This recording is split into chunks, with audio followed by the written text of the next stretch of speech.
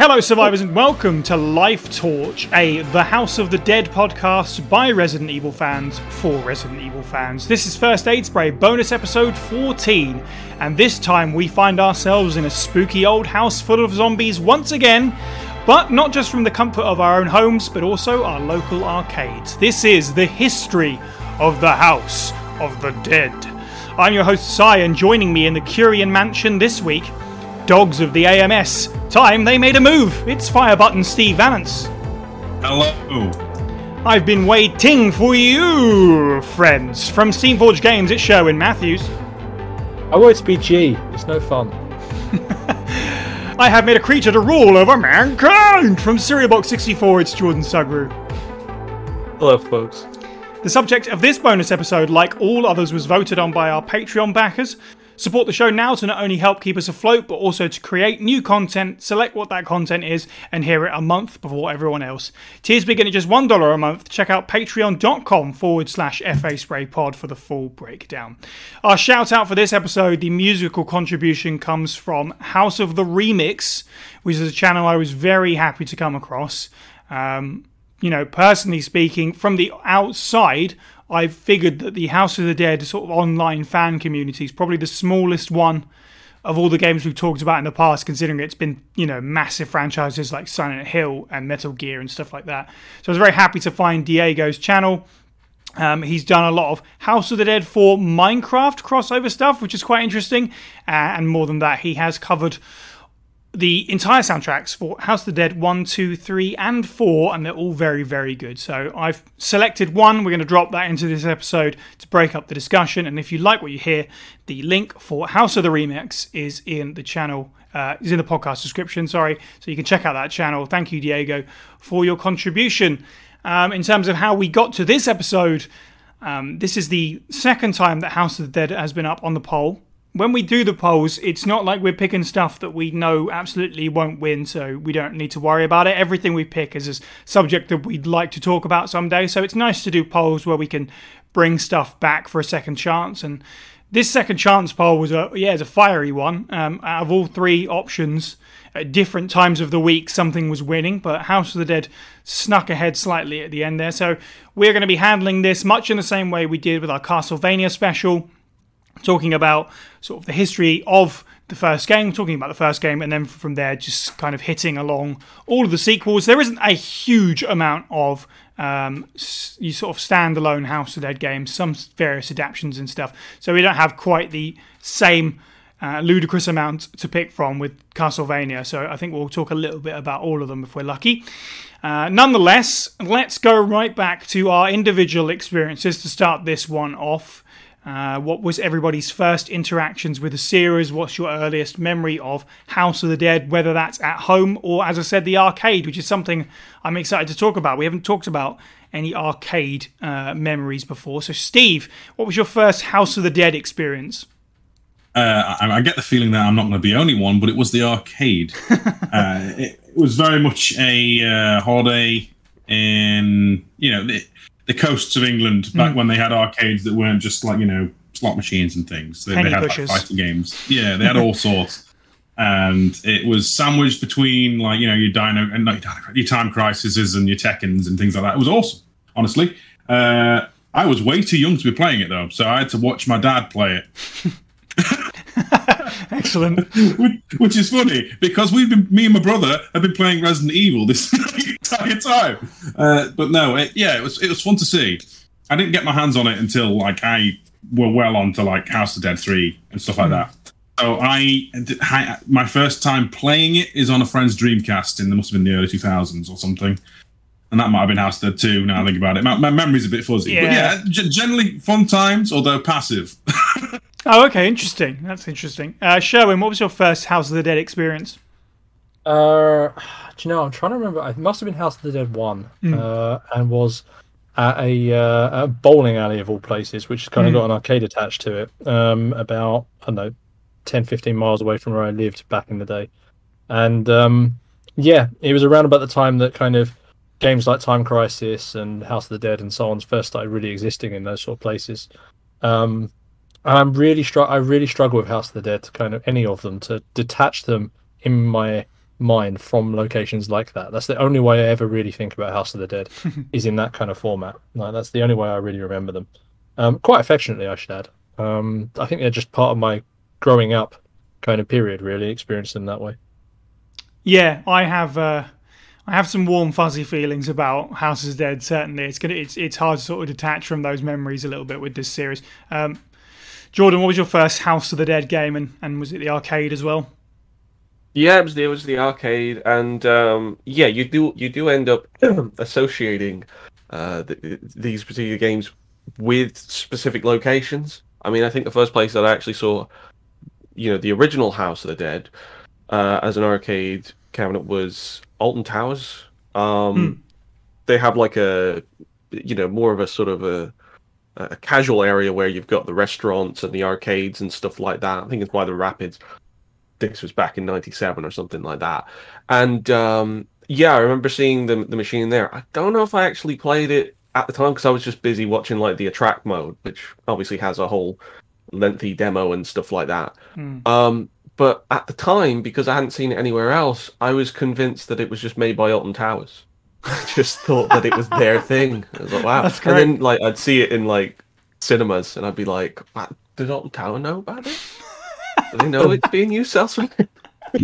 Wasn't a bright kid, but yeah, and it's perfectly placed as a game when you're coming from a cinema, because you might have just left an action movie and now you can play a little mini action movie. It was alongside like Time Crisis and Time Crisis 2. It was the right place to put those kind of machines because it was just so engaging.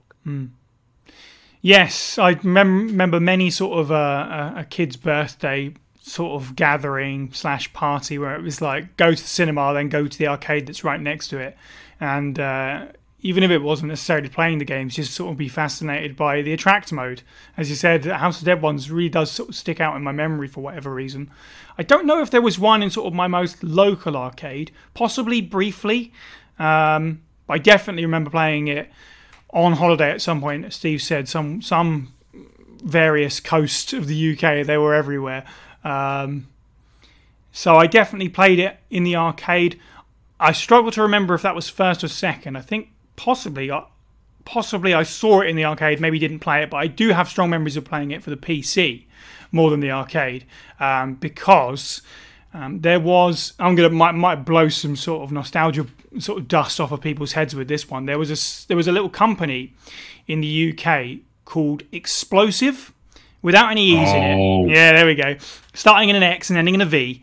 And they used to publish various Japanese games more than anything else for PAL regions for the PC, import them over to the PC.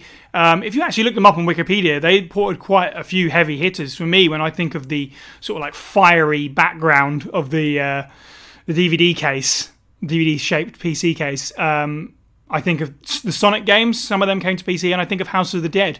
And these were really cheap as well. You could pick these kind of ports up for £5-10 somewhere, anywhere, not just gaming stores like Matalan and stuff like that. And I had the House of the Dead PC port, definitely. So I remember playing that a ton. As I've said in previous podcasts, just sort of being a young kid fascinated with zombies. I was just into it. Whether or not it was before Resident Evil, I couldn't tell you, but it's a very tucked away memory of the Windows 95 House of the Dead.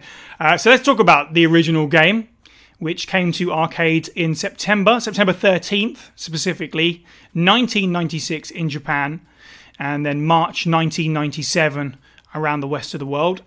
So later this year, it will be celebrating its 25th anniversary, much like Resident Evil.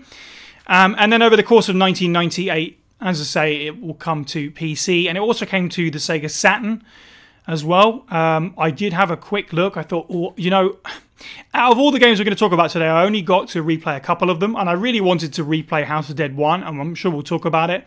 I looked at the Sega Saturn port. I was very tempted, but they're something like £100 now, which is a real shame, because I really did want to revisit this.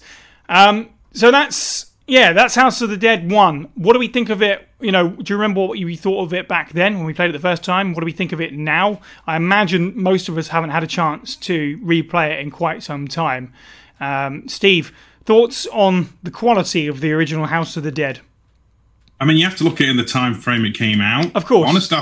I honestly think it's fairly solid. Like, this is total nostalgia blindness, but I feel like the visuals that they use still hold up for me in a kitschy, like, fashion. You know, there's something very charming about the way they're designed. And the soundtrack is very much my kind of thing. It's like, you know, that 90s heavy techno and dance music, which is exactly what you want in a horror-themed game with zombies. But no, it's strange because you think about it when it's like its contemporaries at the time would be what Virtua Cop and Time Crisis most likely, yeah. There is like in this, it's all fast movement.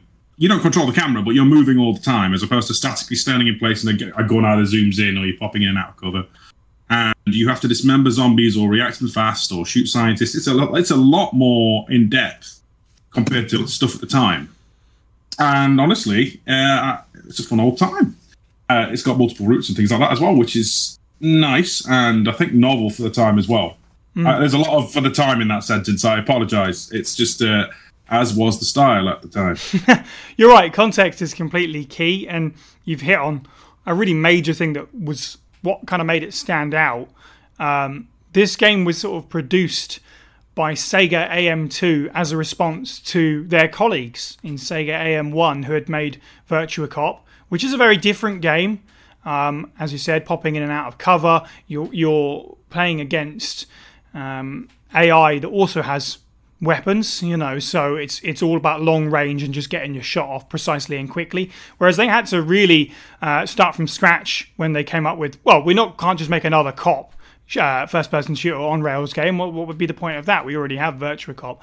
So they went in a horror direction with it, and that everything has to change at that point because, you know, save for a few that throw knives and stuff and might have an axe or something, you know, none of these zombies are firing weapons, nobody's hiding behind cover.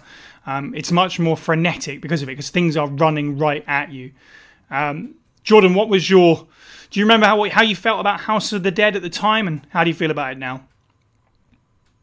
I remember finding it really scary, just seeing it as a kid, especially kind of I always thought the logo was quite kind of creepy, because you've got like the silhouette of the figure sort of shuffling along.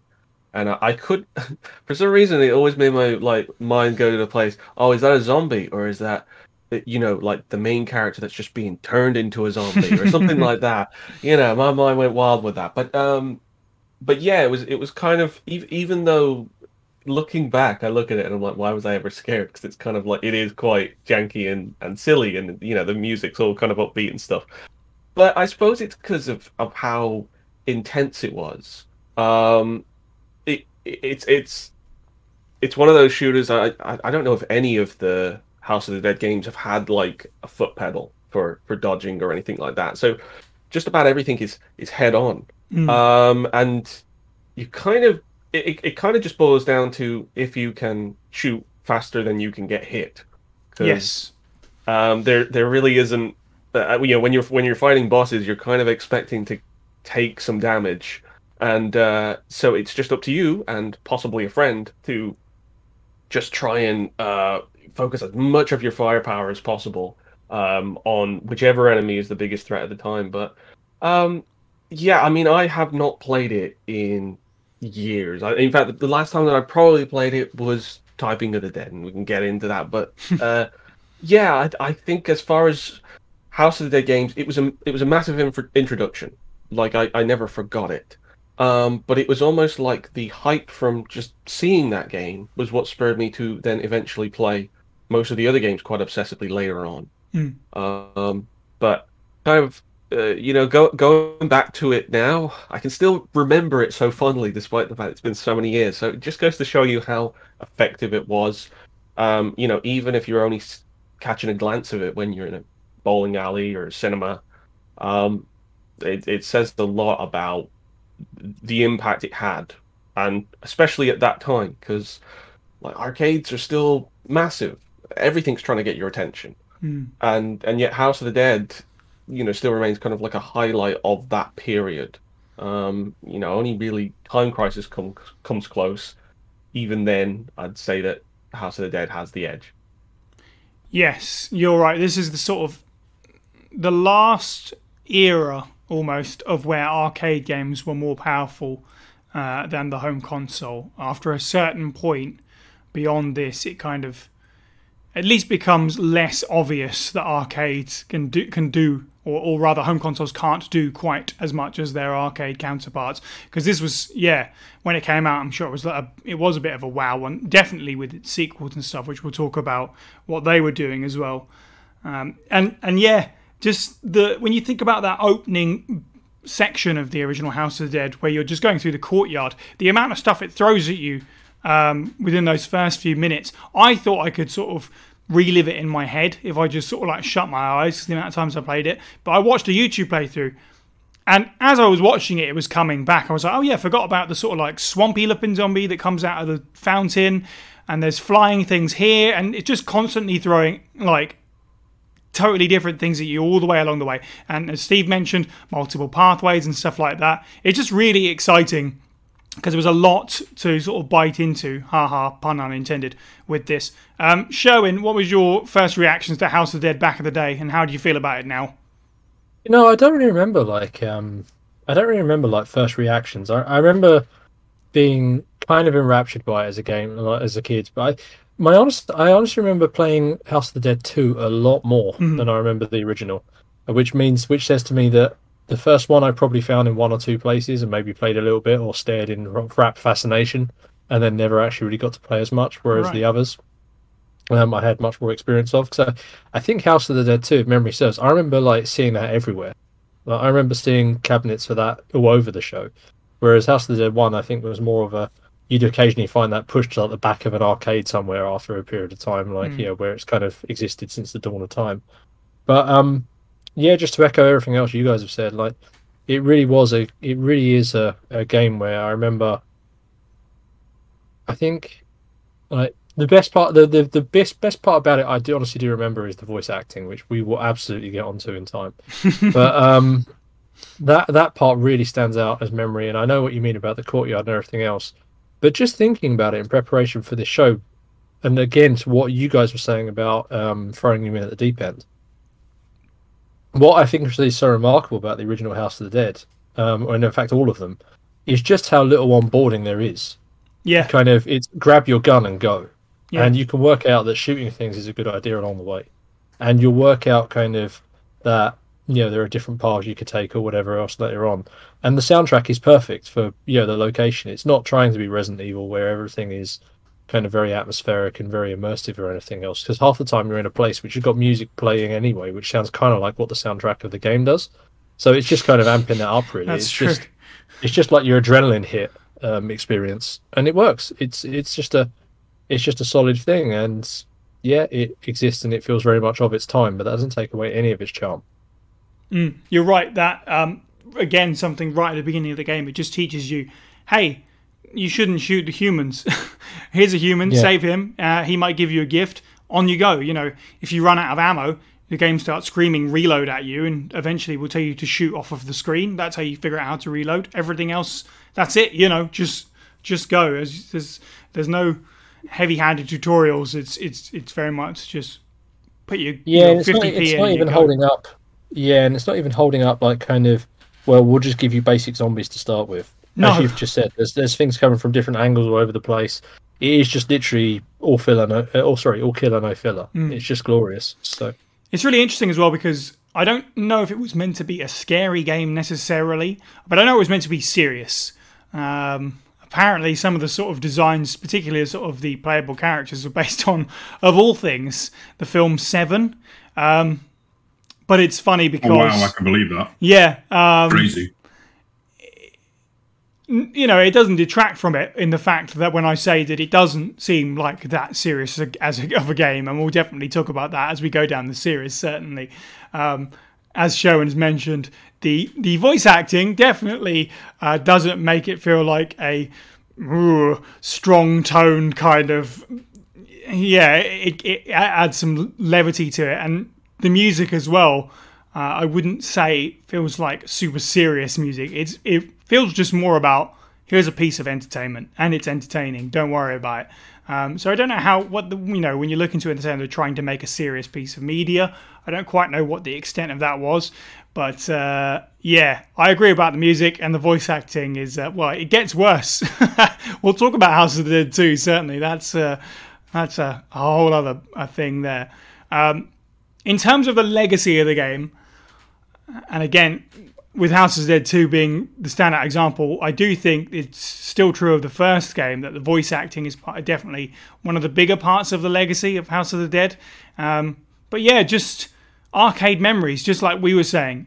Even if we didn't see House of the Dead 1 much at the time, and I agree, it wasn't the cabinet out of the lot of them that I saw the most certainly. But I remember seeing it, and I remember seeing it and thinking, oh, wow, what's that? Or, oh, it's that game. I'm desperate to just stare at it, even if I've got it at home. Steve, what's your thoughts on the overall legacy of House of the Dead 1? Honestly, I think it's underappreciated and overshadowed by its sequel sometimes. I actually prefer we'll get into it, but I prefer the gameplay of the first one. It just feels a little bit more punchy, and I fully admit total nostalgia blindness and preferentials between them. I feel like it should, in some form, still be available to buy online. Because during the recording of this podcast, I've actually been looking for a way to legally buy it, just so I can play it on my PC again. Amazon is your only way, and it should be on modern systems. I am fully annoyed at this. So yeah, underappreciated gem.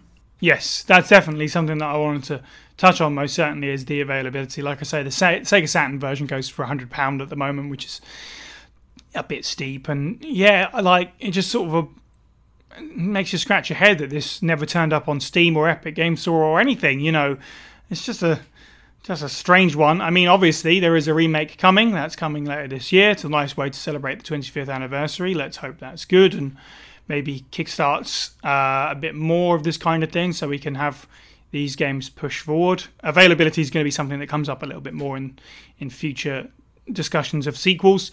But I agree, I really wanted to replay this, but it doesn't seem to be out there right now. Jordan, what's your feelings on the legacy of the original House of the Dead? Well, it's funny, really, because I think it probably is underappreciated. It's fondly remembered, yet probably not played in relation to the rest of the series as much by the fan base. You know, everybody remembers it, but when you actually then sit down and play it, you probably were thinking of House of the Dead 2. Like, you remember seeing House of the Dead 1, but you probably played House of the Dead 2 more. In a way, it feels a little bit like the original Street Fighter, but the difference there is that the original Street Fighter was pretty rough. And it was not obviously the complete article. Whereas House of the Dead was obviously much closer to the foundation that was then going to carry the rest of the series. It's just that it hasn't been made available. I mean, from what I understand, it's an issue with the original source code.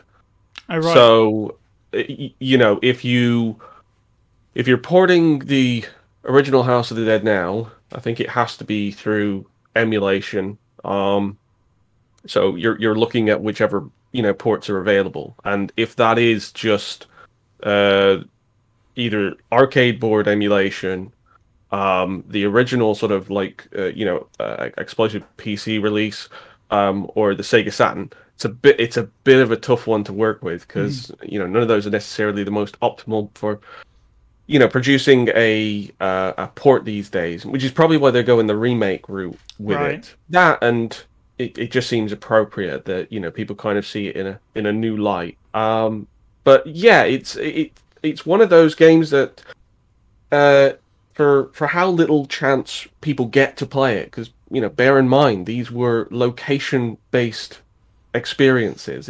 It wasn't something that you typically took home with you. And considering how little time people might have to play on it, especially if they, only have £1 in their pocket, says a lot that it stuck with people, so strongly. That whenever you then see a House of the Dead cabinet in a bowling alley or a cinema or a theme park or whatever, you have to play it. You've got to give it a go. And I think that they've gotten better since the original House of the Dead. But yeah, it's still a solid game, obviously. And that's probably because like the fundamentals of it are so nice and straightforward. So that stuff never gets old.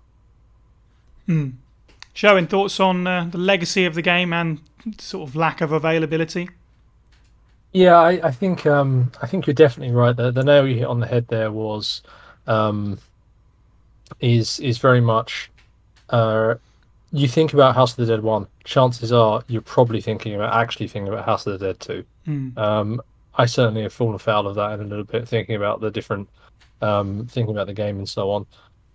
I think it's, in a weird way, I don't mind it being a game that isn't really available anymore, in the sense that, and that's not some sort of weird gatekeeping thing, it's more so much, I like the fact that people can look back on games and kind of remember them with sort of rose-tinted glasses and also, rose-tinted kind of views and go, that was really cool, that was really awesome. And there's a degree of it not being available anymore that almost enshrines it as this sort of sacred thing. Yeah. And I quite like that feel to it, because if you were to play it, chances are it could be rough, it could be quite fun, whatever, but I think it kind of fits. And I think it's sort of preserved and saved from that point where you play it and then go, wow, like, I remember really loving this thing as a kid, but I really don't now, for whatever reason. It's kind of kept safe inside its own little bubble. It's this mythic kind of creature. I quite like that. Its legacy is obviously, for me, it's the arcade shooter. People will talk about Time Crisis or various other different games that came out of the similar sort of time, but for me that was like the titan that sort of strode across all of them. It never really competed with Resident Evil for obvious reasons, but like, you could have believed it back when it came out. You could have believed that if it was more available and it wasn't an arcade game, if there'd been sort of console follow-ups, this could have basically easily slipped into the space that Resident Evil came to occupy. Just by nature of what it is, by being a similar sort of genre of killing zombies. So yeah, it's just I think back on this game very, very fondly, even though I must admit my buy-in and my level of appreciation and playing time is significantly lower than it is for a lot of other games. I still look back on this with a lot of affection.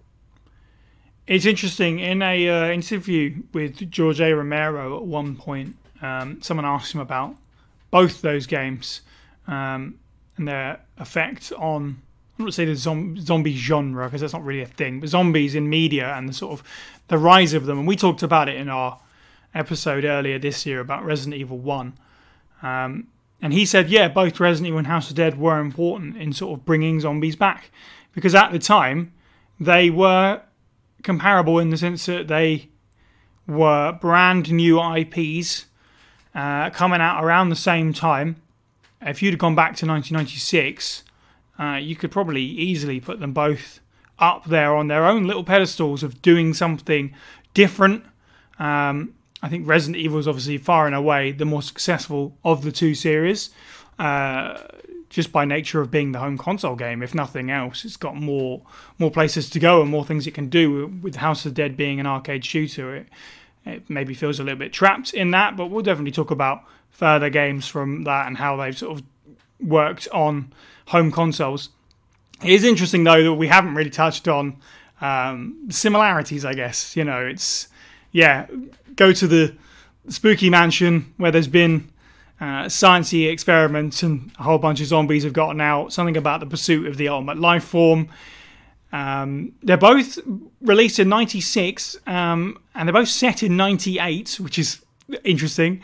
And they both have a big scary voice as the title call. I wonder if something was in the water there or what, but I know House of the Dead was already in production before Resident Evil even came out, so it wasn't a case of necessarily copying one for one, but you do have to wonder if they looked at some of it and went, oh, do you know what, let's make our game 1998. Let's put a big doofy title call in our game as well. So either way, it's interesting.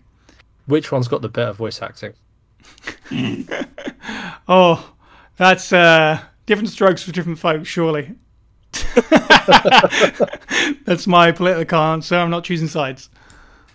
I was going to just ask, do we think that the magician could take the tyrant in a fight? Well, he can fly, so it's a lot better than that turning circle. But but you know, it's the age-old question between those two franchises. Which would you rather be? Would you rather be a resident, or would you rather be a house? Neither of which the title from either franchise makes sense as soon as you get to the first sequel. Well, there you go. Speaking of which, let's move to House of the Dead 2. I know several of us are very excited to talk about this one. Released in November 1998 in the arcade, and then came to the Dreamcast in March of 1999 in Japan, and then September that year for the rest of the world. I recently streamed some of this and House of Dead 3, and I think I said it, and I'm going to say it again now, is, as we were just saying, sort of like arcade games being ahead of the home consoles. Is this game then, and still now for me, looks amazing for 1998 when you look at that footage. Such an incredible, much like Resident Evil 1 to Resident Evil 2, it's such a big jump as well. My first experiences with this, I'm trying to remember if I played it in the arcade at all, which is really interesting considering some of you said it's the machine you saw the most. But I have so much nostalgia for this game because I had the Dreamcast version and I could play it at home. I didn't get the, whatever the Dreamcast gun was called, the light gun, until much later. So I mostly just played it with the controller, which obviously makes it kind of a hell of a lot easier, really, to be honest. So does a friend of my brother's coming over with a Dreamcast, like essentially like a Game Shark disc, and me downloading all of the House of the Dead items and just loading the game full of data to the point where I think if I get my Dreamcast out now still and try and play House of the Dead 2, after a few chapters, the walls and the floor start disappearing because I think the saved data is just so full of stuff that it can't load anymore. So that's not great. But yeah, this is the game that I have the most amount of nostalgia for. I played this to death, even to the point where I would just sit in the sound test and just listen to the thumping electronic music. I surely do love me some House of the Dead 2. Sherwin, you said this is the one that you remember the most or stood out the most to you. Talk a little bit more about your experiences with House of the Dead 2. Same thing. I remember this arcade machine being everywhere, literally everywhere. I remember wherever I would go, and any arcade, there would be a House of the Dead 2 machine. That said, much like what you've said, I played a whole bunch of it in the arcades, but it's the Dreamcast version that I remember the most. I remember playing a whole bunch of it there. And then I think, did it come out on the Wii? There was a version of... Yes. Yeah, it did. Yeah, I remember one of my friends getting it for that as well. It's really interesting, actually. One of my friends, I mentioned this to her. I said I'm recording a podcast with you guys later on about this, and she kind of asked, do you think it's an arcade game or do you think it's a console game? Which is a really good question. And I've got to be honest, I kind of landed at this point where I said, it's an arcade machine because I struggle to get out. I struggle to break that away, House of the Dead away from that in my mind. But at the same time, House of the Dead 2 really, really does push it to the realm of... I have a lot of memories of playing it on various different consoles. And I have a lot of memories of playing it at a friend's house versus in an arcade. So yeah, it's just... this for me is the definitive House of the Dead. Something about, sequels. Resident Evil 2, House of the Dead 2. This for me is the definitive version of the game. And it's kind of got everything that you remember about House of the Dead in it, and none of the future refinements or whatever else, but that's fine. Like, it just feels... I think for when it was released, this felt like it was really, really sharp, really, really good. It was a reason to go to the arcade. It's a reason to experience it. It was fun. It was awesome.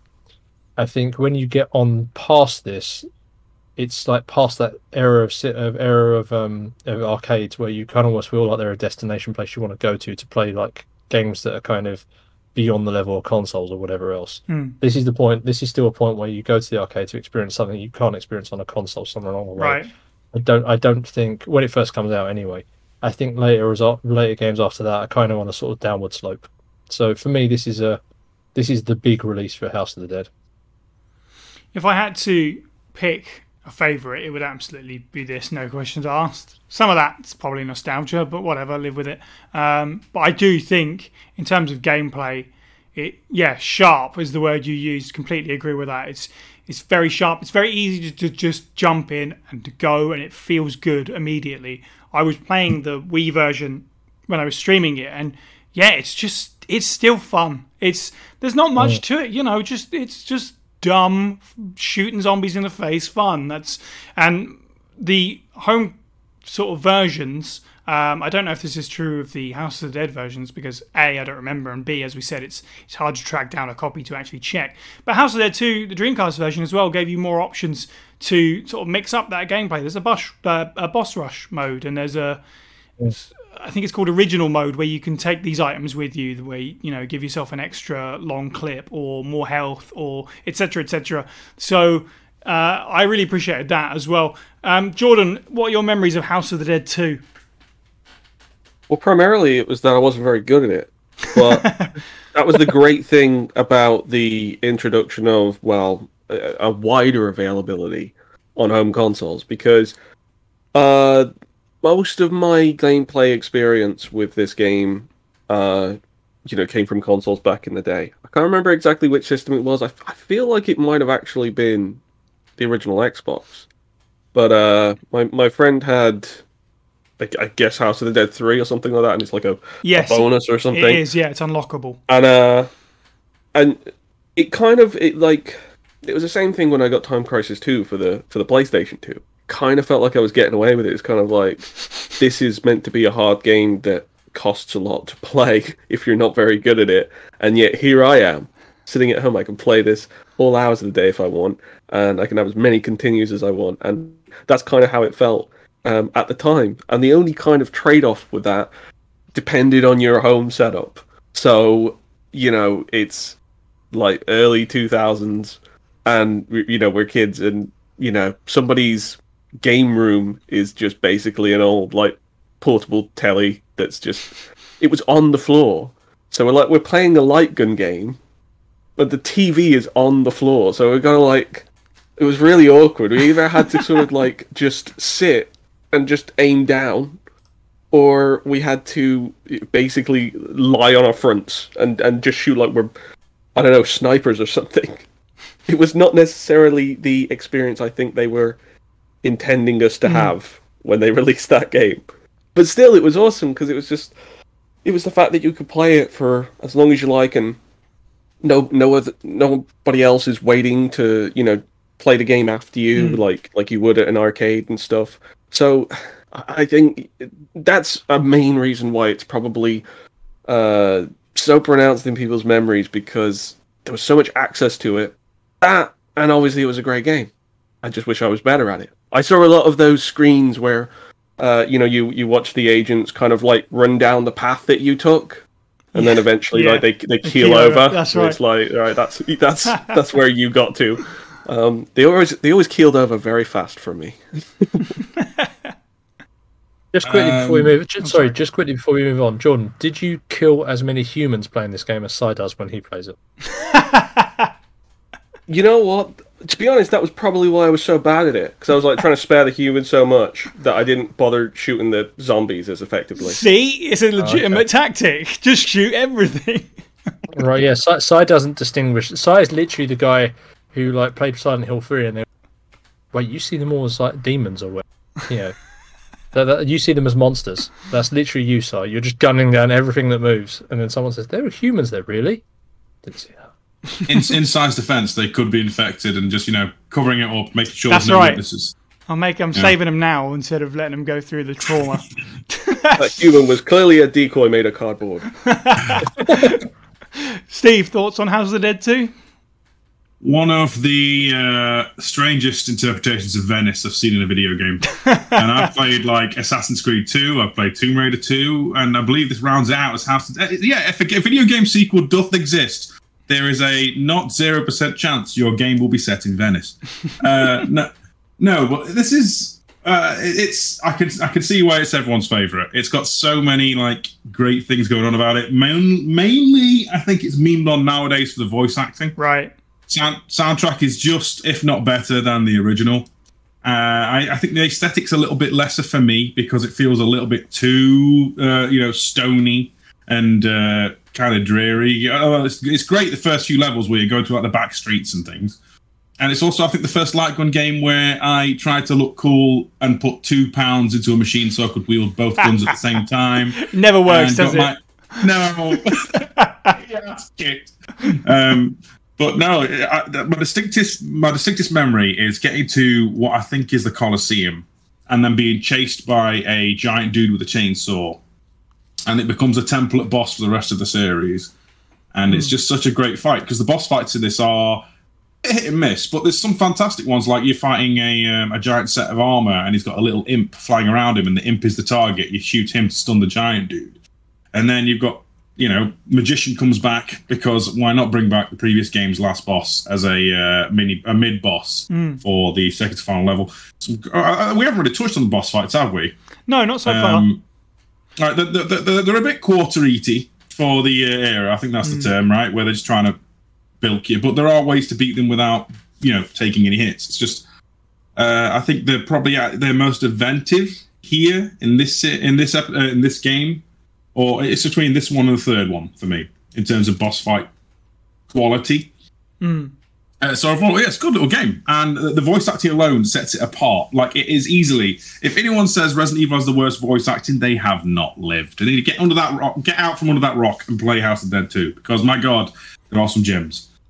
I mean, if there's a legacy of this game, it's probably that. Unfortunately, if you just YouTube worst video game voice acting sort of like compilations, guaranteed you're going to get a lot of House of the Dead 2. I mean, all the intros this week, I was like, well, this is easy. I don't have to come up with anything. I've just got to mention stupid lines from that game, because it's so bad. Just constantly. It works into it. It works into the total madness, because you can save a fat, balding man in the sewer who's going, please save me, followed by, thank you, sir. It's complete madness tone shifts. It's just, it keeps it feeling very light and silly, which is strange when you consider the grotesqueness of the nature of the game, but yeah. My favorite moment of the voice acting is actually just before the part you're talking about, in when they're in the boat and they're traveling through. And one of the agents excitedly turns around to your character and says, I've been looking into the Kyrian case. Guess who was behind it? And then when you just don't give him anything, he's like, it was Goldman. Quiet voice. Like, that's it. Just completely defeated. Like, it was Goldman. It's just amazing. Those two sort of like agents who travel with you throughout the game are pretty terrible, to be honest. I mean, everyone goes to Goldman for the classics, and he is dreadful, of course. But I think people need to realise that it's not just him. The whole cast are pretty terrible. And as Steve said, even just the random civilians just make me laugh. They've always made me laugh. The way they emphasise all the wrong words and stuff like that. Jordan, any standout voice acting woes from House of the Dead 2 for you? Well, certainly not any woes. I mean, I think if you were to kind of like edge House of the Dead over Resident Evil in terms of, some of the voice acting, I would say it's the little imp voices, the little high-pitched imp voices. They're so naff, but they work so well.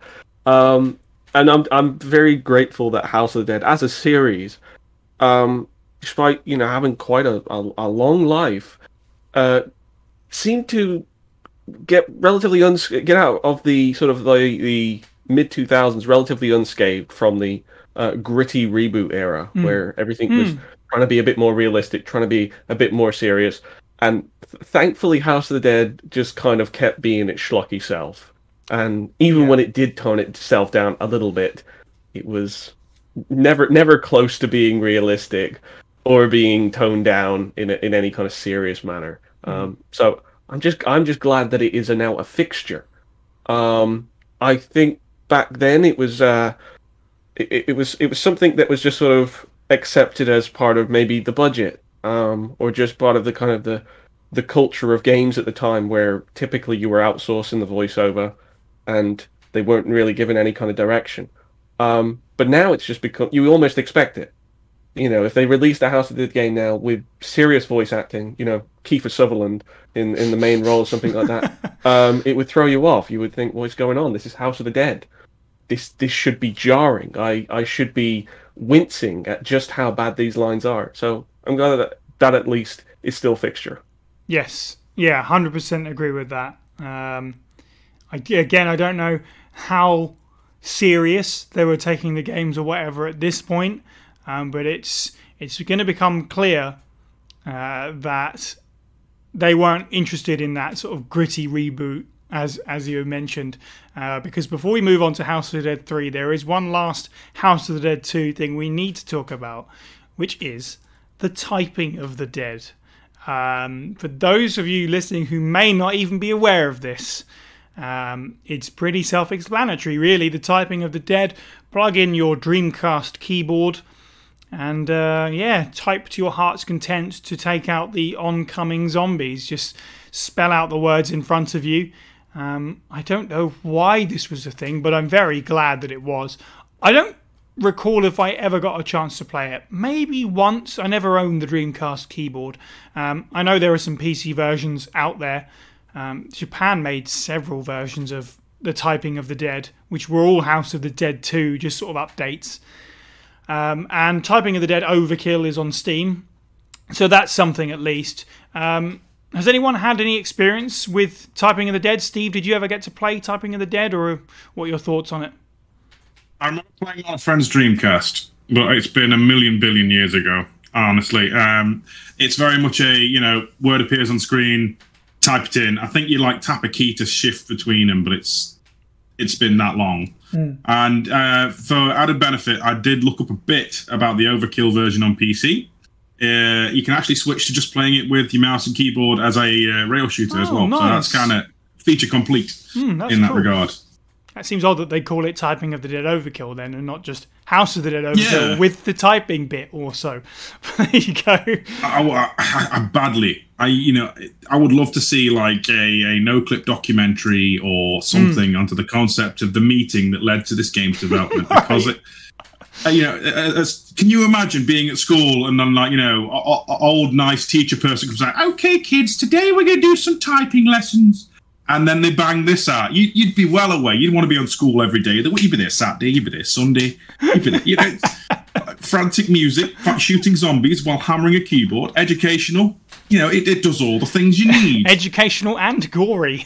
Yes. Yeah. I like to feel that this game is something which was either in the Japanese government to get more kids doing their homework, or alternatively, it's something which was used to kind of hire secretaries for the company for Sega. So they sort of sit down, they're like, right, so, can you touch type? Yes. Okay, well, do you want to go and see how far you get? And then that's kind of that's part of your interview. Just see how far you can do.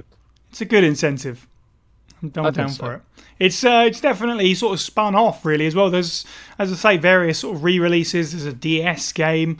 It just sort of allowed that to roll in its own direction to the point where there's even a Darts of the Dead where you play darts to kill the zombies. That's a thing. So, the lid is well and truly off by this point of let's just go nuts with it. Jordan, what are your thoughts on Typing of the Dead?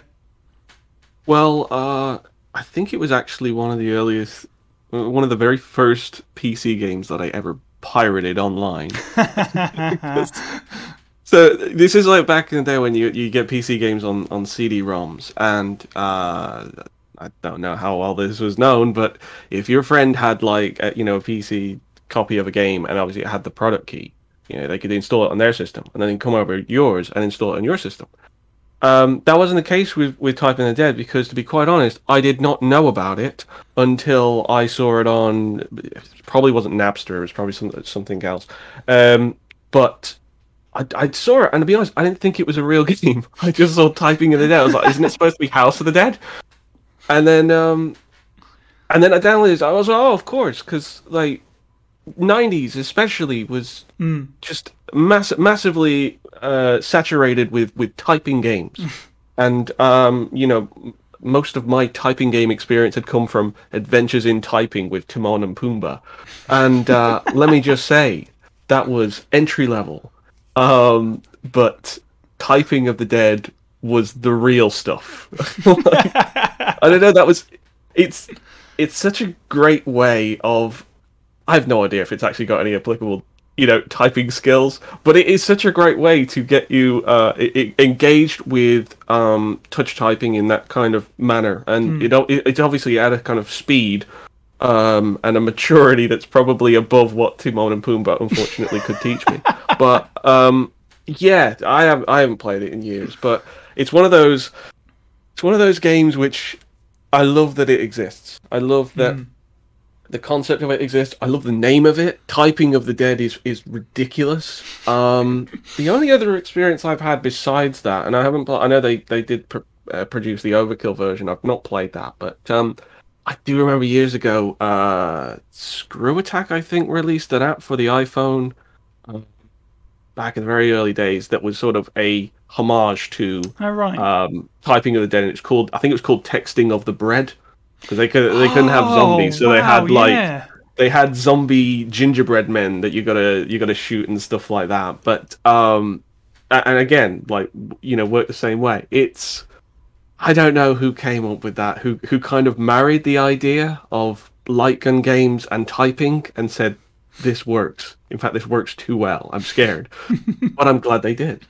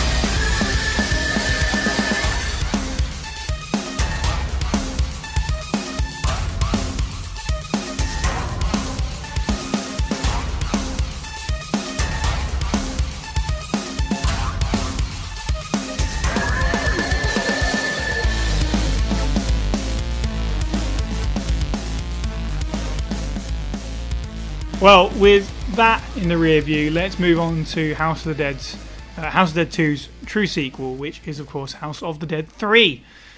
So House of the Dead 3 was released in arcades June 1st, 2002, and then it came to Xbox the same year and the following year, depending on where you were, October 24th, 2002, March 14th, 2003 in Europe, and January 30th, 2003 in Japan. Also came to Windows and the PlayStation 3, available via PSN.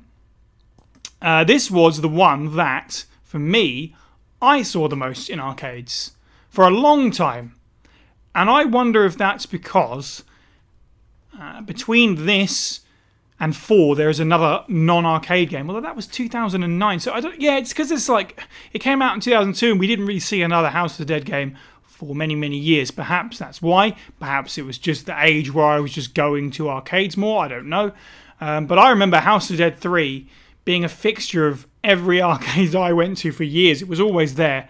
It pretty much pushed the first 2 games out of the way. Occasionally you'd see the House of the Dead 1 cabinet maybe.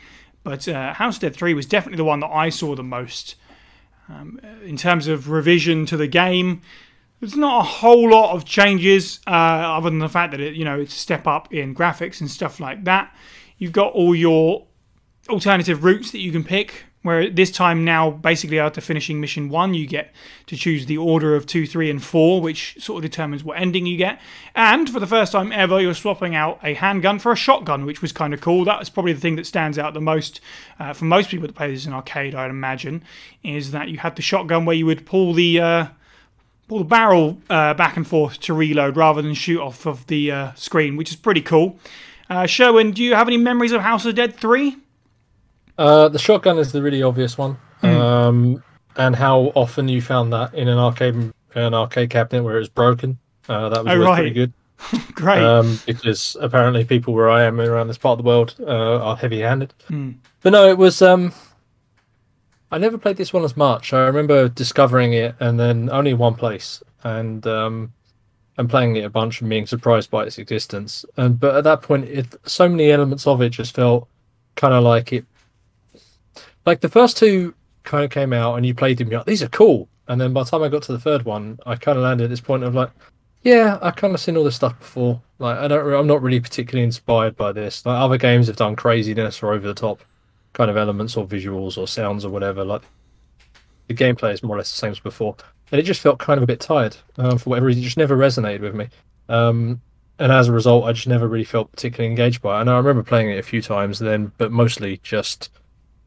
Probably almost out of habit, as it were. And then at that point, just not ever really bothering with it. I don't really think back to this one with any sense of nostalgia in the same way, which is a shame because if memory serves, this is the Trevor family, right? This is the Resident Evil crossover that no one knows about. Yeah, that's right. Playable characters: Lisa and G. Clearly, the Trevors. The G standing for George. That's obviously what it is. I'm in a similar direction. There is some nostalgia for this one for me. I did play it a heck of a lot. Although I do wonder a little bit if, like you say, I just was playing it because it was House of the Dead and I was in an arcade and, 1 and 1 make 2. I had to, it's there. It's the House of the Dead game that's there. I was never overly interested in Time Crisis and stuff like that. It was all about House of the Dead. So I would always pick this over whatever else was around in terms of a shooting game. It's decent fun, but you're right. It's a little bit, more drab than House of the Dead 2.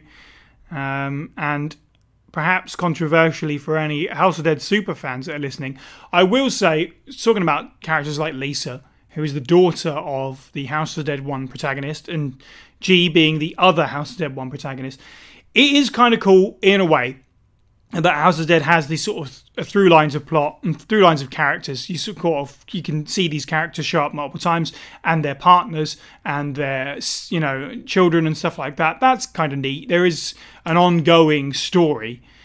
But when you're in the arcade, you don't really care about flashbacks about Curion's son and stuff like that. This one's a little bit too heavy on the story and stuff like that. Maybe that doesn't help it either.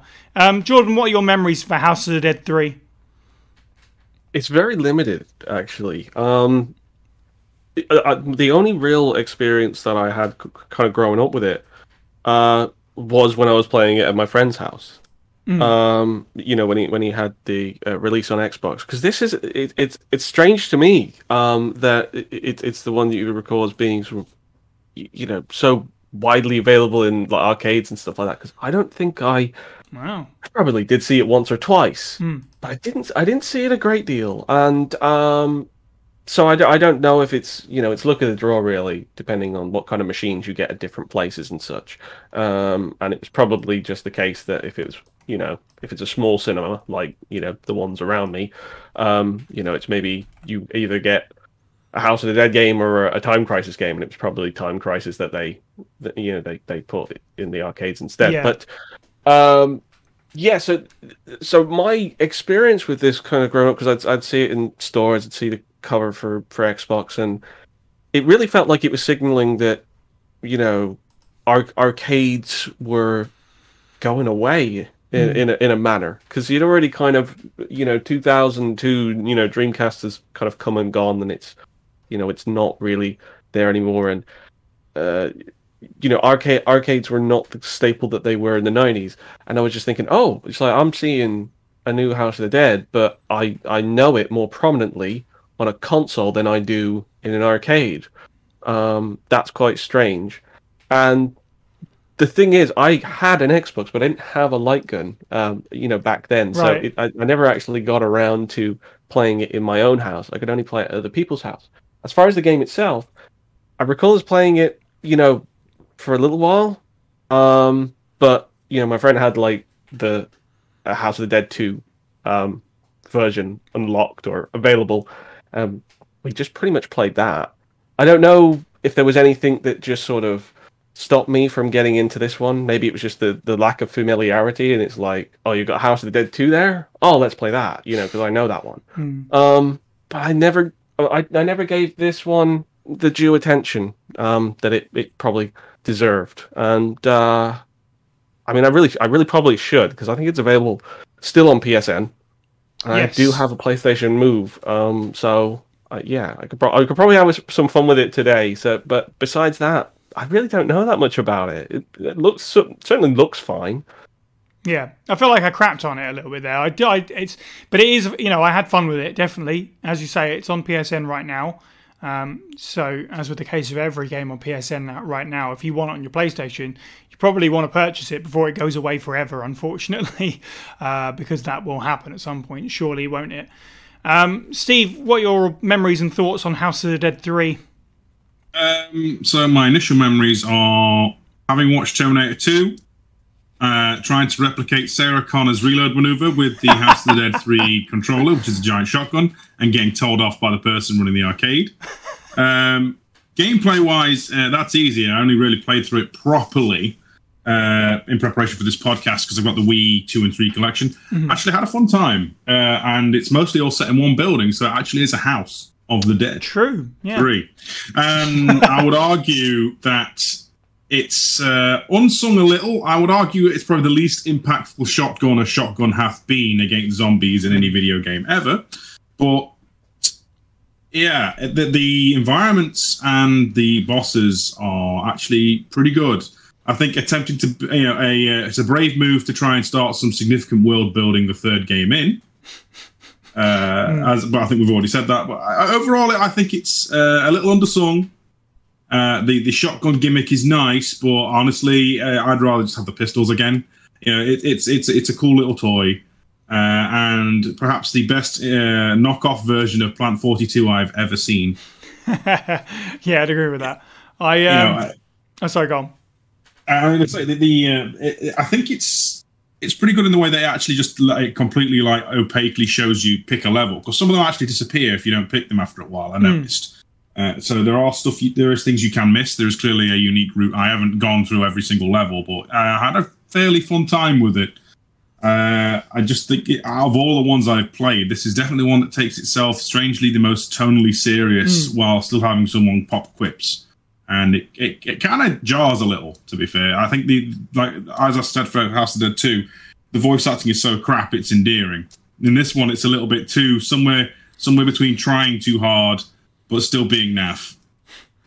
So if you're there for the narrative and plot, which apparently they were trying to build up, no. Gameplay's solid though. Yes, yeah, it is solid. I think it's funny. I didn't think about it until you said it, but you're right. It doesn't really feel like. Especially if you're playing it at home, obviously, it does not feel like you're wielding a shotgun in any sense. So that's interesting. I mean, in the arcade, you've got the shotgun there, which is nice, and it was unique. But taking that home, you obviously lose that a bit, which is a shame. Yeah, it's decent. It's a step down, but it's still definitely playable, but perhaps not quite as gratifying as previous entries. And also, newsflash: Steve broke all the shotguns trying to do his. He was the guy. His Terminator maneuver. That's right. In the local area to me. That's why I show when you can play it. Yeah. Yeah. The mystery's been solved. So the next entry is an interesting one. I'm interested to see definitely what people have to say about this one, because I have very little experience with House of the Dead 4, which was the next entry to come to arcades the end of 2005 in Japan, and then over the course of 2006 elsewhere. As I say, I don't have much to say on this one. We swap out the shotgun for a sort of fully automatic assault rifle kind of situation. There's grenades now, which is interesting. And that is balanced, I guess, a little bit by the fact my main memory of playing this, I think once, maybe twice, but I think once was just, there's a hell of a lot more zombies on screen. So the idea being you have this bullet hose to take down as many zombies as possible. But I never really saw this game in the arcades all that much. So that kind of reduces my likelihood of playing it. And it came to PS3 in 2012, which I didn't have a PS3 at that point. So I haven't touched the home version, which is a shame. Perhaps I should go dig into that. Steve, did you ever play House of the Dead 4? Once at a cinema. Not in the cinema. There's like an arcade bit inside the cinema. Yeah, that. But I distinctly don't remember getting very far. I had to watch a YouTube video or a few to really get a feel for this one. So yeah, my experiences are limited. And it feels like they took the grenades. They literally feel like, I don't know if we haven't discussed Umbrella Chronicles or Dark Side Chronicles yet. This is the one that feels a bit more like that. In a separate button and chuck it out. And they have taken the criticism clearly from my last moment on the podcast where I said that the voice actor was trying to be too serious by being literally, these are serious voice actors now, but they are being stupid. And that's kind of endearing, hearing a character literally pop off one-liners that are RE4 terrible. But the big killer for me is that the Uzi is boring. And the environments are boring grey, followed by, I don't know how to say this, but the zombies becoming more and more photorealistic kind of lose their appeal for me. I agree with that. I will be completely honest. I would like to give this another go. I don't know how much it costs to get it off PSN. How much is the cost of my disappointment, though? Because when I played this in arcades, I just was like, meh, that was a waste of money. Didn't enjoy that at all. I died very quickly. That probably doesn't help. But the gun didn't feel interesting. The environment didn't feel interesting. I just felt like I was having loads of zombies thrown at me. So I would like to give this another chance all these years later. But I don't know. Jordan, did you ever play House of the Dead 4 at all? Right. Well, I'm turning this car around. We're going back to Winnipeg because I absolutely love this game. This was probably the House of the Dead that I have actually played the most, spent the most on. And I absolutely love the Uzi. I've been waiting like an hour to talk about how much I love the Uzi. It has to be preceded by this good crap. Well, let me tell you about that Uzi. No, I understand that it's interesting because you go from House of the Dead 2, 3, 4. They all have quite different experiences, and they try to kind of change it up with the guns and stuff like that.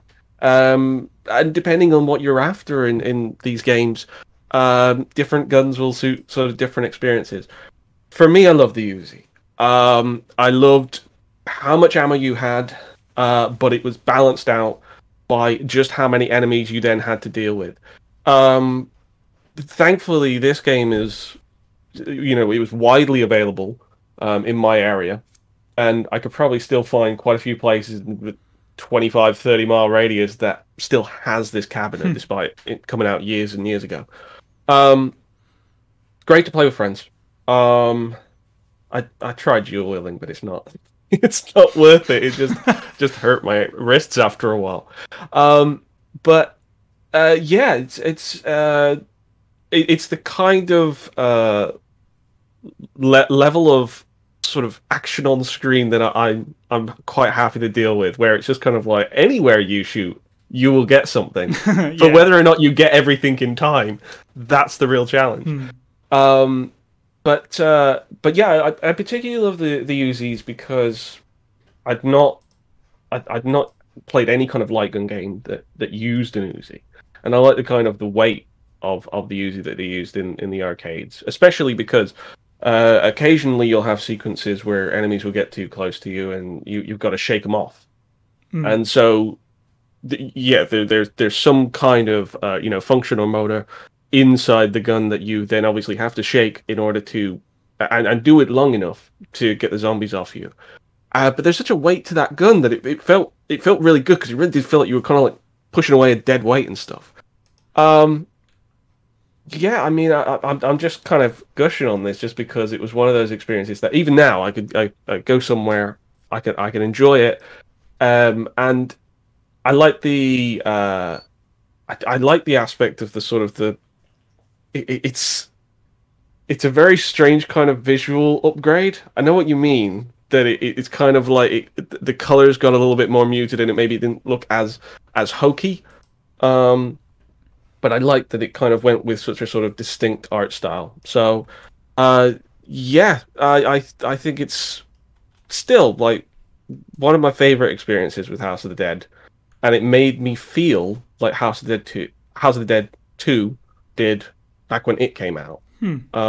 So that was exciting because, as I said, with 3, I kind of felt like maybe arcade was falling off the map, and House of the Dead in particular was going to get into that very difficult trough where they didn't have a home in arcades, and they didn't really have a home in consoles because people playing consoles wanted to play FPSs like Halo. They didn't necessarily want to go out and buy an extra piece of plastic to play one particular game. Right. And this felt like a proper rebirth of the experience. And plus, the cabinets were fantastic. Like, they're usually pretty big screens. So it felt like the arcade experience had grew with me. Because those House of the Dead 1 and 2 screens were a lot bigger when I was a kid. But yeah, they had to kind of grow with it, and nice big like rear projection widescreens. It was awesome. No, that's good. I'm glad to hear that because, as I say, I had a very short and sour experience with it. But at this point, it's been so many years. I really would like to give it another shot. It's a little inside baseball, a little bit selfish. I should be going coastal. That's not a thing, is it? Going on holiday to the coast at some point soon. And I'm really hoping that it's still the case that I'll be able to find a House of the Dead machine of some sort. I can promise you, no matter which one it is, I am going to play it. Part of me is now hoping that somebody still has a House of the Dead 4 cabinet out there so I can finally sort of come back around on it. Now as an adult with my own, money to spend, definitely, I can put some time into it. So, maybe I'll have an addendum to this podcast and I'll change my views on it. Sherwin, do you have any experiences with the 4th House of the Dead? No, I'll be honest, I didn't even know it existed. I just didn't know it existed in the slightest. Although, talking about shaking the Uzi to break away from an enemy catching you, that sounds vaguely familiar. So maybe at some point I walked past and saw that, or there's another game that does that or something that kind of made me think of it. Because as soon as you said that, it kind of triggered some sort of half something in my head. But I honestly couldn't tell you anything at all about House of the Dead 4. If I have seen it, I've just completely blanked it. Well, I do think that perhaps it's the game that, I don't want to say it's forgettable, but because also perhaps where arcades were, as Jordan was saying at the time, where it was kind of like definitely on shaky grounds these days. And if I were to go into my local arcade now, really all you've got left is stuff that 100% can't be replicated at home. House of the Dead had to mix things up, so our next game to talk about has never released in arcade. It released for the Wii in 2009 worldwide. It came to PlayStation 3 in the extended cut edition in 2011. Is also on iOS, Android and Windows, which we've mentioned, which is House of the Dead Overkill, which takes heavy inspiration from Grindhouse, the film genre, and of course the film itself. That had just come out. I don't know when Grindhouse the film came out, but it was not long since. And House of the Dead leaned at this point very heavily into its ridiculousness, its cheesiness. I think this game at one point had the Guinness World Record for most amount of consistent profanity. It's a ridiculous thing, especially because it's on the Nintendo Wii of all things. When you put those two things together. Sherwin, what's your experiences with House of the Dead Overkill? Did you ever get to play this one? Not at all. I'm afraid you have outstripped my experience. Well, there's the window of my life where I didn't actually play a whole bunch of video games, and this is firmly smack bang in the middle of that. So I'm afraid that's not something where I can feedback much. I am, however, vaguely familiar. I remember one of my friends. I remember asking about it once, and he just shook his head back, like literally about a day after he got it. So that's about the only thing I can mention to you about it. Fair enough. I mean, I remember there being a buzz about it and people were talking about it. Whether or not, that speaks of its quality is up to, everyone individually. Jordan, do you have... Oh, sorry. I was about to say, I'm very keen to hear what you guys all thought of it, because you obviously have experienced it. Yeah. Jordan, have you played Overkill? I sure have. Beaten it a few times.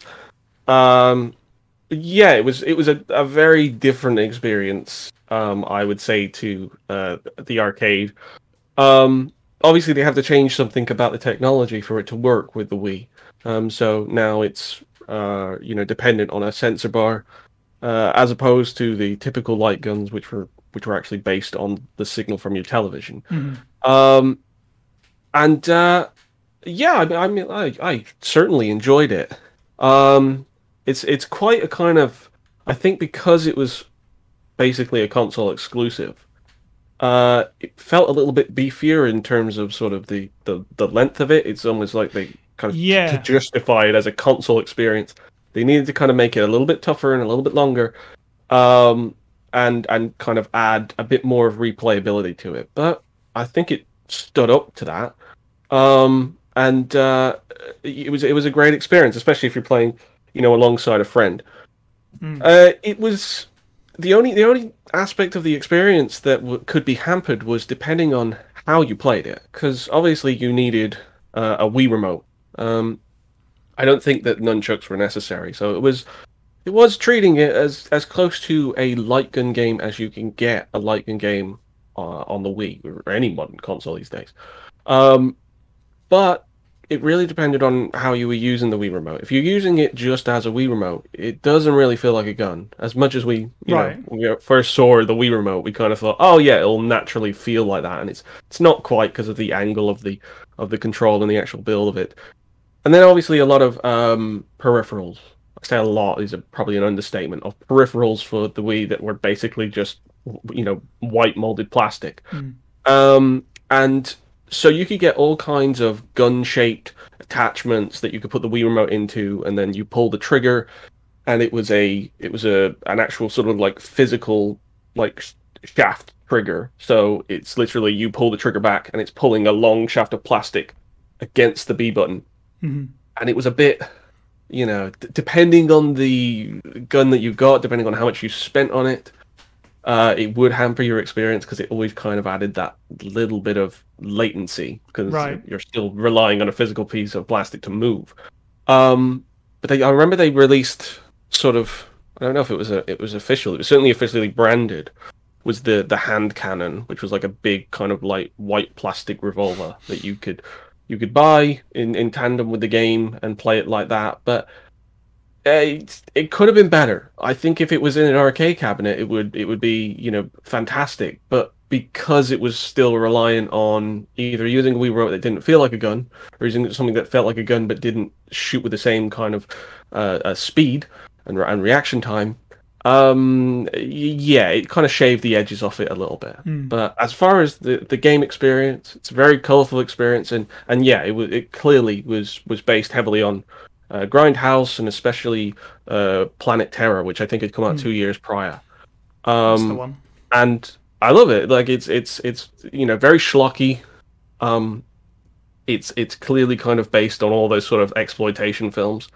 As such, the actual matter of its content is quite out there. I mean, especially the ending. Yes. Like me and my friend Toby would I don't think either of us wanted to look at the screen when the ending came along because we're just like, what is going on with this game? But still, it was out there. It was an outrageous game that I think was exactly what House of the Dead needed to be if it was going to continue as an experience in the Wii era. It needed to be something that stood out as unique and fun, and wasn't necessarily trying to be anything else or trying to appeal to any other demographic apart from people who just want an hour of daft zombie shooting. Yes. They can sort of jump into, play for a bit, and then move on, and just have fun coming back to every now and then.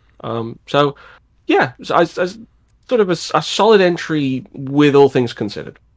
Yeah, I agree completely. I think that with the Wii, it's all well and good to bring 2 and 3 to the Wii for a little bit of nostalgia, but if you were going to make a new game, you can't just go, no, it's House of the Dead 5, boom, there you go. They needed to shake things up, and this is definitely the right way to do it. I do agree it doesn't necessarily feel as good because, as you know, playing in the arcade will always feel better, especially compared to something like House of Dead 4. Even though I didn't necessarily like it, what you were saying about how hefty the Uzi feels and how you got to shake it around and stuff, you know, going from that to this is obviously night and day.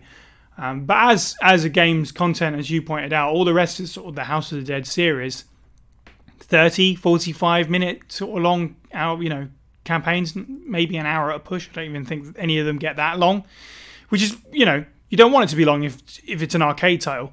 With this not being an arcade title, it's about 4 hours or so, but that I think is a sweet spot for it, really, because it doesn't overstay its welcome. It's still, you know, relatively short for a home console game, 4 hours. Everything's divided up into sort of its own chapter that sort of feels like its own little mini movie. It's quite well put together. It's a neat little package, and yeah, it's good fun with a friend, definitely. Steve, what are your House of Dead Overkill memories? Did you play this one? Only recently, and again, typing of the Dead Overkill. Of course, yes. So to speak. Honestly, had a fun time. I feel like this is going to be the one game that can possibly upset people, offend people, but I suppose that's the point.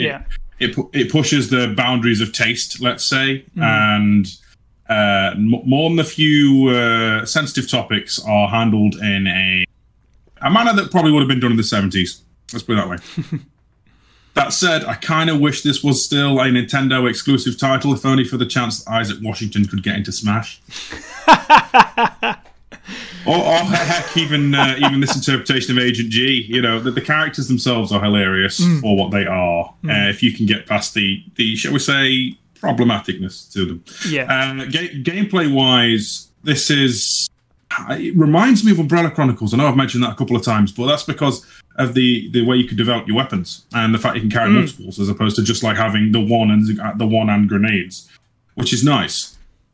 But the zombies themselves, the general zombies, are kind of meh. The environments are all right, and the bosses are interesting, but the regular zombies are kind of bland. They're like the porridge of the whole thing, which is a shame because 90% of this game is shooting zombies and watching cutscenes. It's solid, honestly. I have no complaints. I was looking this up in preparation for the podcast. This is the developed out of house one, and it shows, and they clearly have their own thing they should clearly roll and run with. I feel like we haven't touched Scarlet Dawn yet, but when we have, there's probably 30 seconds of me. Overkill is definitely the methodology they should stick with. Maybe refine it a bit with some of the insight from 2, 3, and 4. But yeah, Overkill's all right. Honestly, it's funny to me that it never got a sequel or a follow-up or anything like that, because this is definitely a direction they could have explored more of, as you say. It had a cultural impact at the time. Is this the one where you kill carnies and find yourself at a circus at some point and other stuff like that? Yeah, that sounds right. It is. Yeah, I have played this game. I did not realise this was a House of the Dead game. And that's probably its own statement. I've played this game. I vaguely... Yeah, it's all right. It's a generic zombie shooter.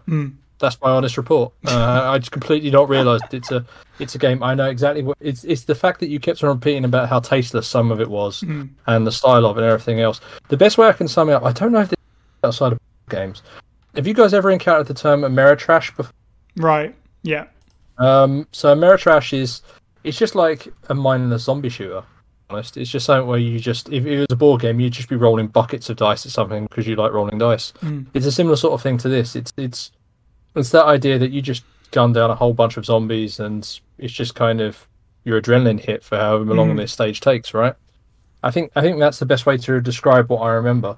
But I totally did not realise this was a House of the Dead game. That's great. In the slightest. I think it definitely plays into that feeling, certainly. And it's funny because several of you have mentioned at the arcade trying to dual wield. As far as I know, this is the only game in the series where that's an option, like a legitimate thing. Once you've beaten the game, there's an alternate play mode where you can use 4 Wii remotes and each player is invited to dual wield handguns, which is kind of nice. I was just going to say, Sharon, that I'm quite impressed that you didn't know that it was a House of the Dead game when the whole title screen has that amazing 70s throwback song where half the lyrics are House of the Dead. I don't remember that in the slightest. I remember probably being it's grand.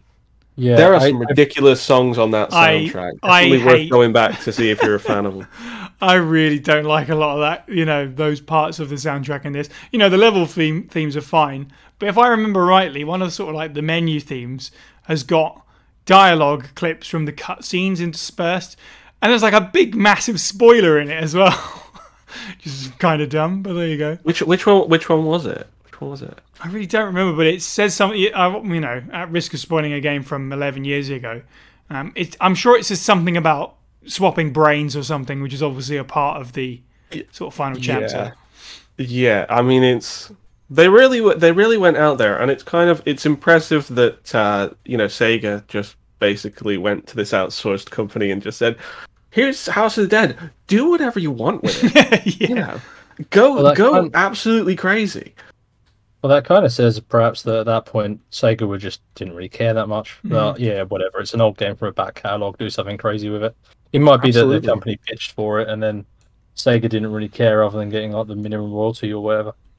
Certainly nice that they did it, because obviously, I mean, in this instance, it turned out well. But the idea of most companies just giving a property to a different developer and pretty much giving carte blanche to make whatever they want effectively. Yes, it can explode in your face like the CDI games for Zelda or something like that. But if you actually obviously put it in the hands of people who genuinely want to make sort of like a new experience that at least pays homage to where the roots are coming from, that's great. And I'm glad that they did it. I would be interested to see, what that company has worked on since. And if they'll ever kind of like consider doing another console exclusive House of the Dead. Well, the series is in a strange spot. We'll talk about the last game to be released next. But I mean, since you guys kind of mentioned, as Sharon said, perhaps Sega just doesn't care too much anymore. It's interesting because that was 2009, and since after that point, it's not like they were rushing to follow that up. But House of Dead has appeared occasionally in like cameos of other games.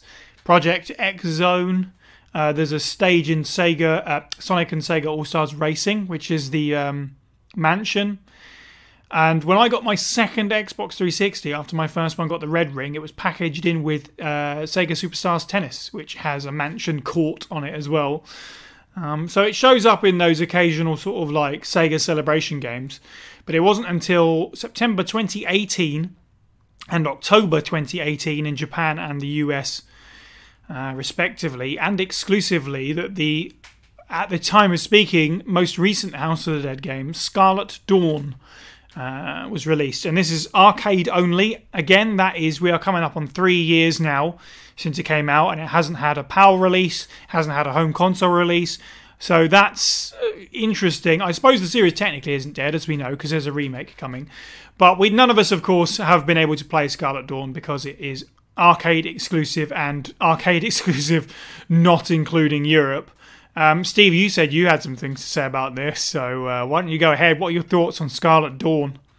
So, looking into this, I had to obviously do the YouTube thing, and some people have either got some kind of arcade port, recorded it from whatever. And visually, it looks like you're playing one of the Resident Evil CGI movies. Yeah, that's true. And I mean that in both a positive and a negative, but the gameplay looks stodgy, swarmy, overly photo detailed to the point where it's boring. Yeah. And then, we actually just talked about this earlier, where the game pretty much, the first game gave you like the most bare bones tutorial of don't shoot people, you get stuff, right? Scarlet Dawn appears to have the most atrocious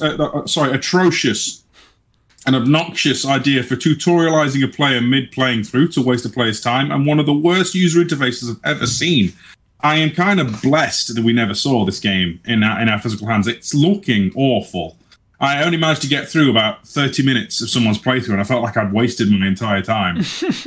I don't want to swear. We've got through this podcast so far, and I have behaved and not been a naughty. But honestly, it's a complete cluster duck. You know, Yeah. this is if I'm not a game developer, but if I was to get a lesson in how not to do game design, how not to patronize the player, and how not to do a UI, Scarlet Dawn may be the top. It looks awful. Like for as fancy as the graphics are, abomination. Yes. And it kind of worries me, like for the remake of House of the Dead, because the level of graphical detail and stuff that rolls into the remake of the original, it loses all of its charm to me. I do agree. I think that, and also I love, what did you say, abstrutious or whatever the word you just made up. I think obstructive is what I meant to say. Sorry. No, let's go with it. I think that this game is a great example of where certain engines are at this point.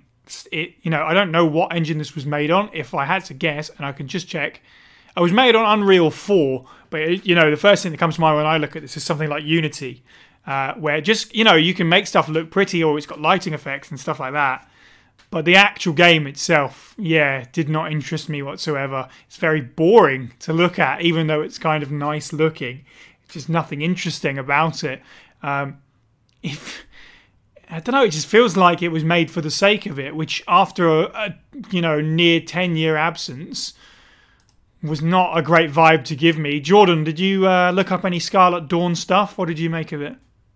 Yeah, I've been watching the footage, and I mean, all of your points stand up. That it probably, if you're told, oh, this is the big comeback of House of the Dead, it falls a little bit flat. I don't want to judge it too much, just because I haven't played it, so I don't know how different that experience can be, because so much of it can depend on the cabinet and the actual experience that you can have. This is true. In person. I mean, I'm only privy to YouTube videos and YouTube compression, so I don't know exactly how much of it is ended up being muddied just by the pure lack of clarity that online streaming has compared to what you would see in person. But yeah, it's definitely it's a little bit kind of washed out, and I suppose we're talking about what kind of identity House of the Dead needs, or what kind of identity House of the Dead has.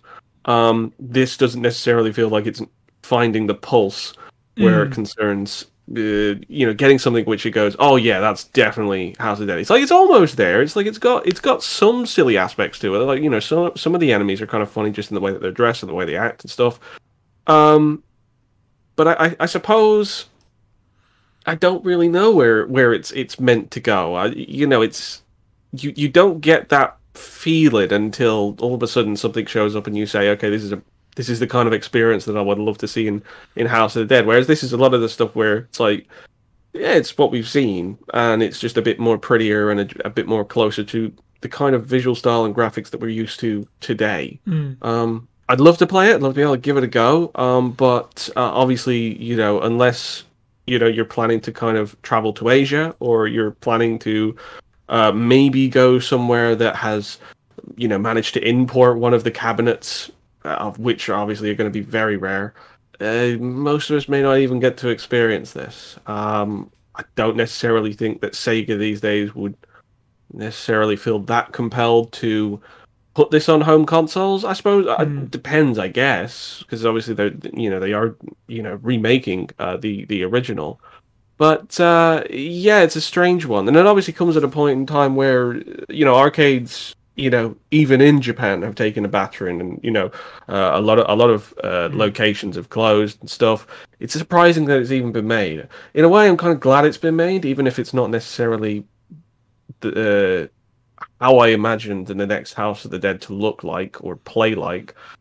I'm glad that it's still relevant. I hope there are more House of the Dead in the future that are maybe a bit more ambitious than this. Something that kind of would get you to part with your money when you're out somewhere, that an event or a location or what have you, or to go the overkill route and be able to kind of produce something that feels substantial to a home experience.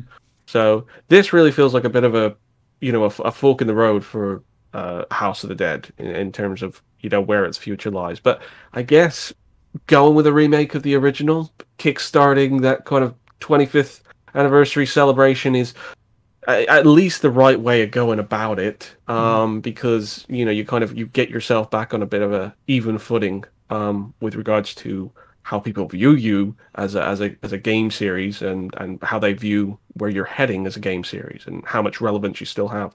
So just listening to you guys talk about this, I wonder how much, just as a complete abstract, top of my head, kind of haven't really considered this, how much do we consider that House of the Dead, when it originally came out way back in the day, and then House of the Dead 2, kind of was at a moment and a cusp where it could have been Resident Evil.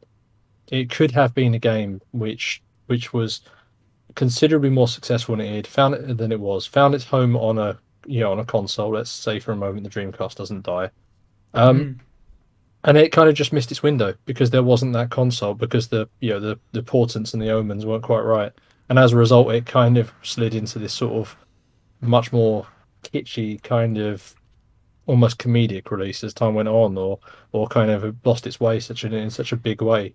Because it was definitely one of those massive influential games when it first landed, and it was definitely something which had much more sense of reverence when you were talking about the first and second game. Yes, despite the funky dialogue, and then at some point just disappeared, and stopped being relevant. And it's a sad thing, and it almost is one of those things where you wonder, well, and appreciate Jordan, we're not, obviously I appreciate you like number 4 so much, but you almost wonder, would it have been better if they kind of stopped at 2, and then we would be looking back on this now in a very different way and saying, wow, like that was an awesome game back in the day. I wonder, with much more excitement to us, what's going to come next. It's it's funny because, as I said, with it being out of the 2, House of the Dead and Resident Evil being the arcade title, it felt a little bit like it had less places to go. But you're completely right. If Sega had stayed in the hardware market, they would have need to keep making their own IPs and their own property, new sequels, and really think perhaps a lot harder about them. Not that I'm saying that they necessarily throw everything to one side or whatever and don't give it the time that perhaps deserves when they're sort of producing for third parties and stuff, but with their own systems, when it's their neck very much more on the line, perhaps it could have gone a completely different route. Because as I say, House of Dead does show up in these sort of celebrations of Sega games, like the tennis game and the Sonic All-Stars Racing game, which has got characters from all kinds of Sega titles like Golden Axe and Super Monkey Ball and everything. I feel like it would be an important notch in Sega's belt. You don't necessarily think about the idea of it being a big Sega property. When you think Sega now, you really only think of maybe 1 or 2 major franchises that they focus on these days. In the alternate universe, where Sega made their own Smash Brothers competitor, let's say, because they'd have to take care of their IPs, and House of the Dead would have been something that would have been treated differently, whether or not it's better than what we've got.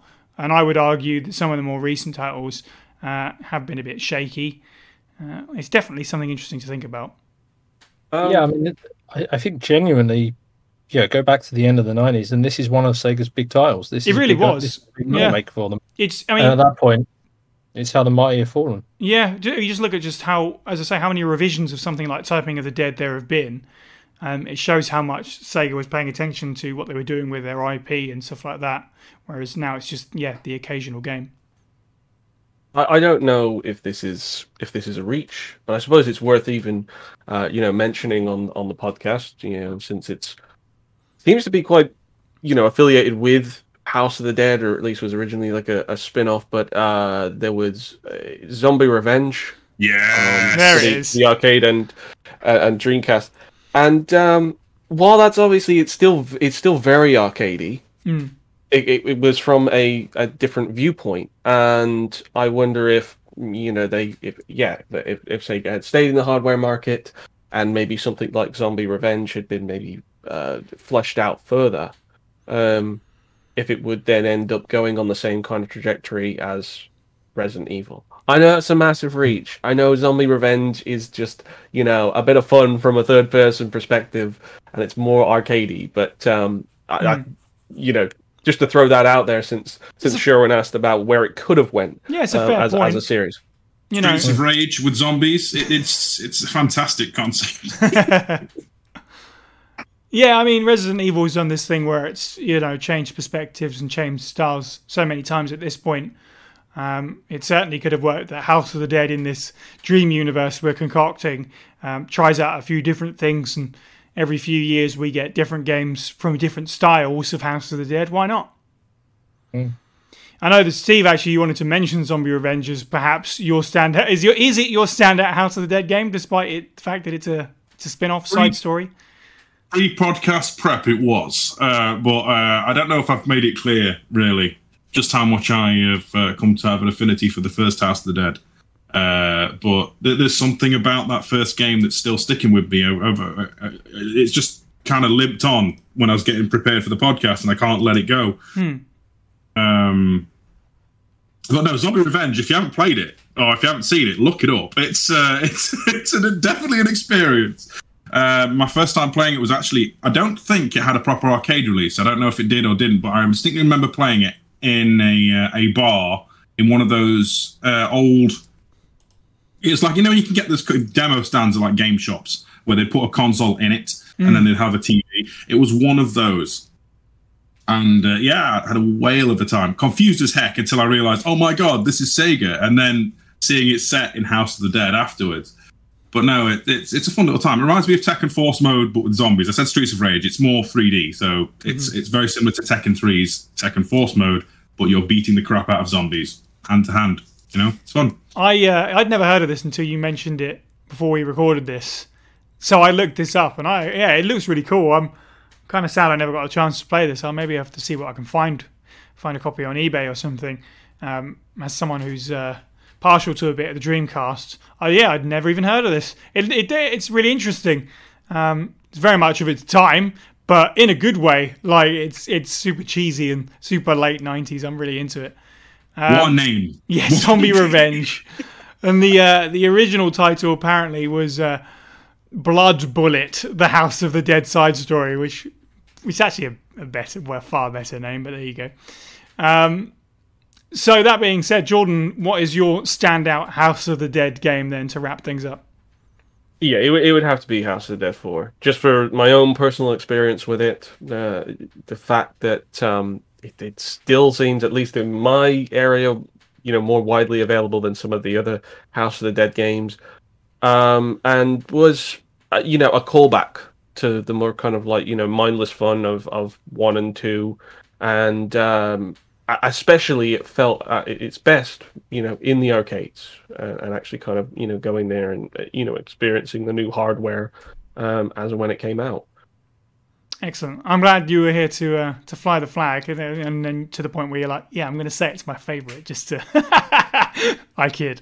Sherwin, what's your standout House of the Dead? Although I get a feeling I know which one.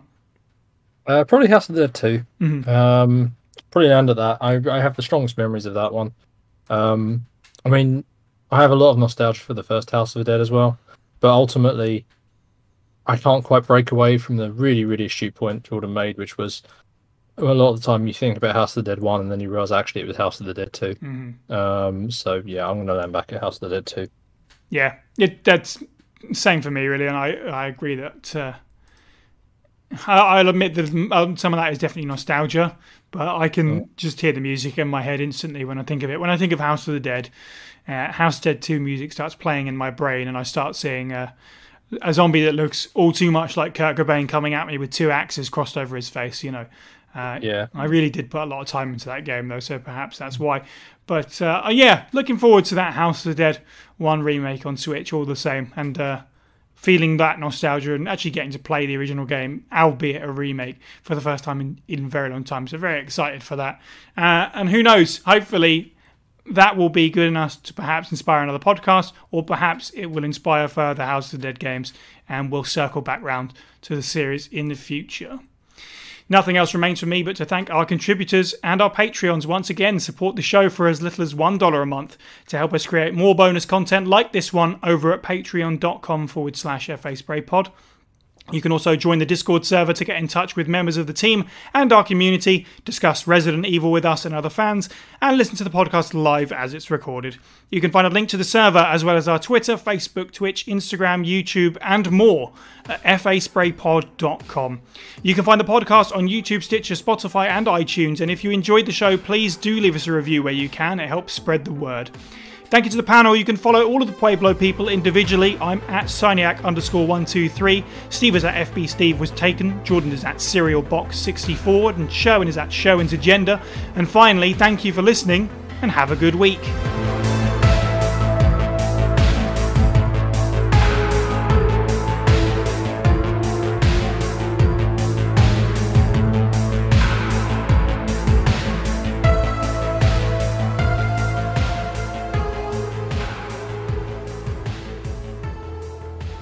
The Japanese arcade industry is kind of a whole world of its own that if you don't paying attention to it, you're going to come back to and you're like, wait, that's an arcade game? That's an arcade game? And all that stuff.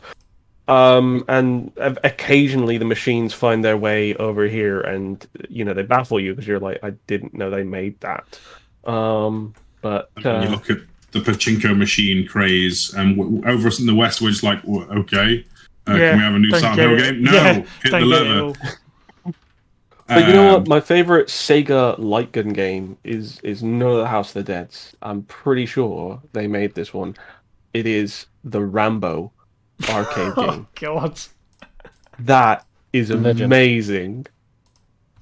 It's fantastic. If there is ever a place that has a Rambo arcade machine, I play that. And you get a massive gun, obviously, because it's a Rambo game. And it's like all of the events of Rambo 2 and 3. You have to hold a bullet belt while you shoot your gun. Is that part of how it works? You don't, but you can definitely pretend that because it's got a rage mode. So you have to scream while you shoot. Got it. Yeah, there is. Got a big microphone. You can scream with it, but the machine itself screams for you. I'm not making this up. It is fantastic. Needs that DS microphone sensor. Just that. Well, so you can perform CPR on one of your down teammates. Yeah. if you ever see that machine, give it a try. And if you're not going to plan to use your arms for the next 24 hours after it, try dual wielding those guns because you do feel like a character out of Contra when you're holding them both at the same time. That's amazing. I said Rambo is the gift that keeps on giving. Apparently, consistently. Yeah. I said I'm hoping that there's a House of Dead cabinet, any of them, when I go on holiday, but I can guarantee now that you've mentioned that game, I'll find a Rambo one instead. I expect selfies. Oh, there will be selfies. Yes. So selfies and a full report, absolutely. Yeah, I'll find like a red tie to wrap round my head before I go play it.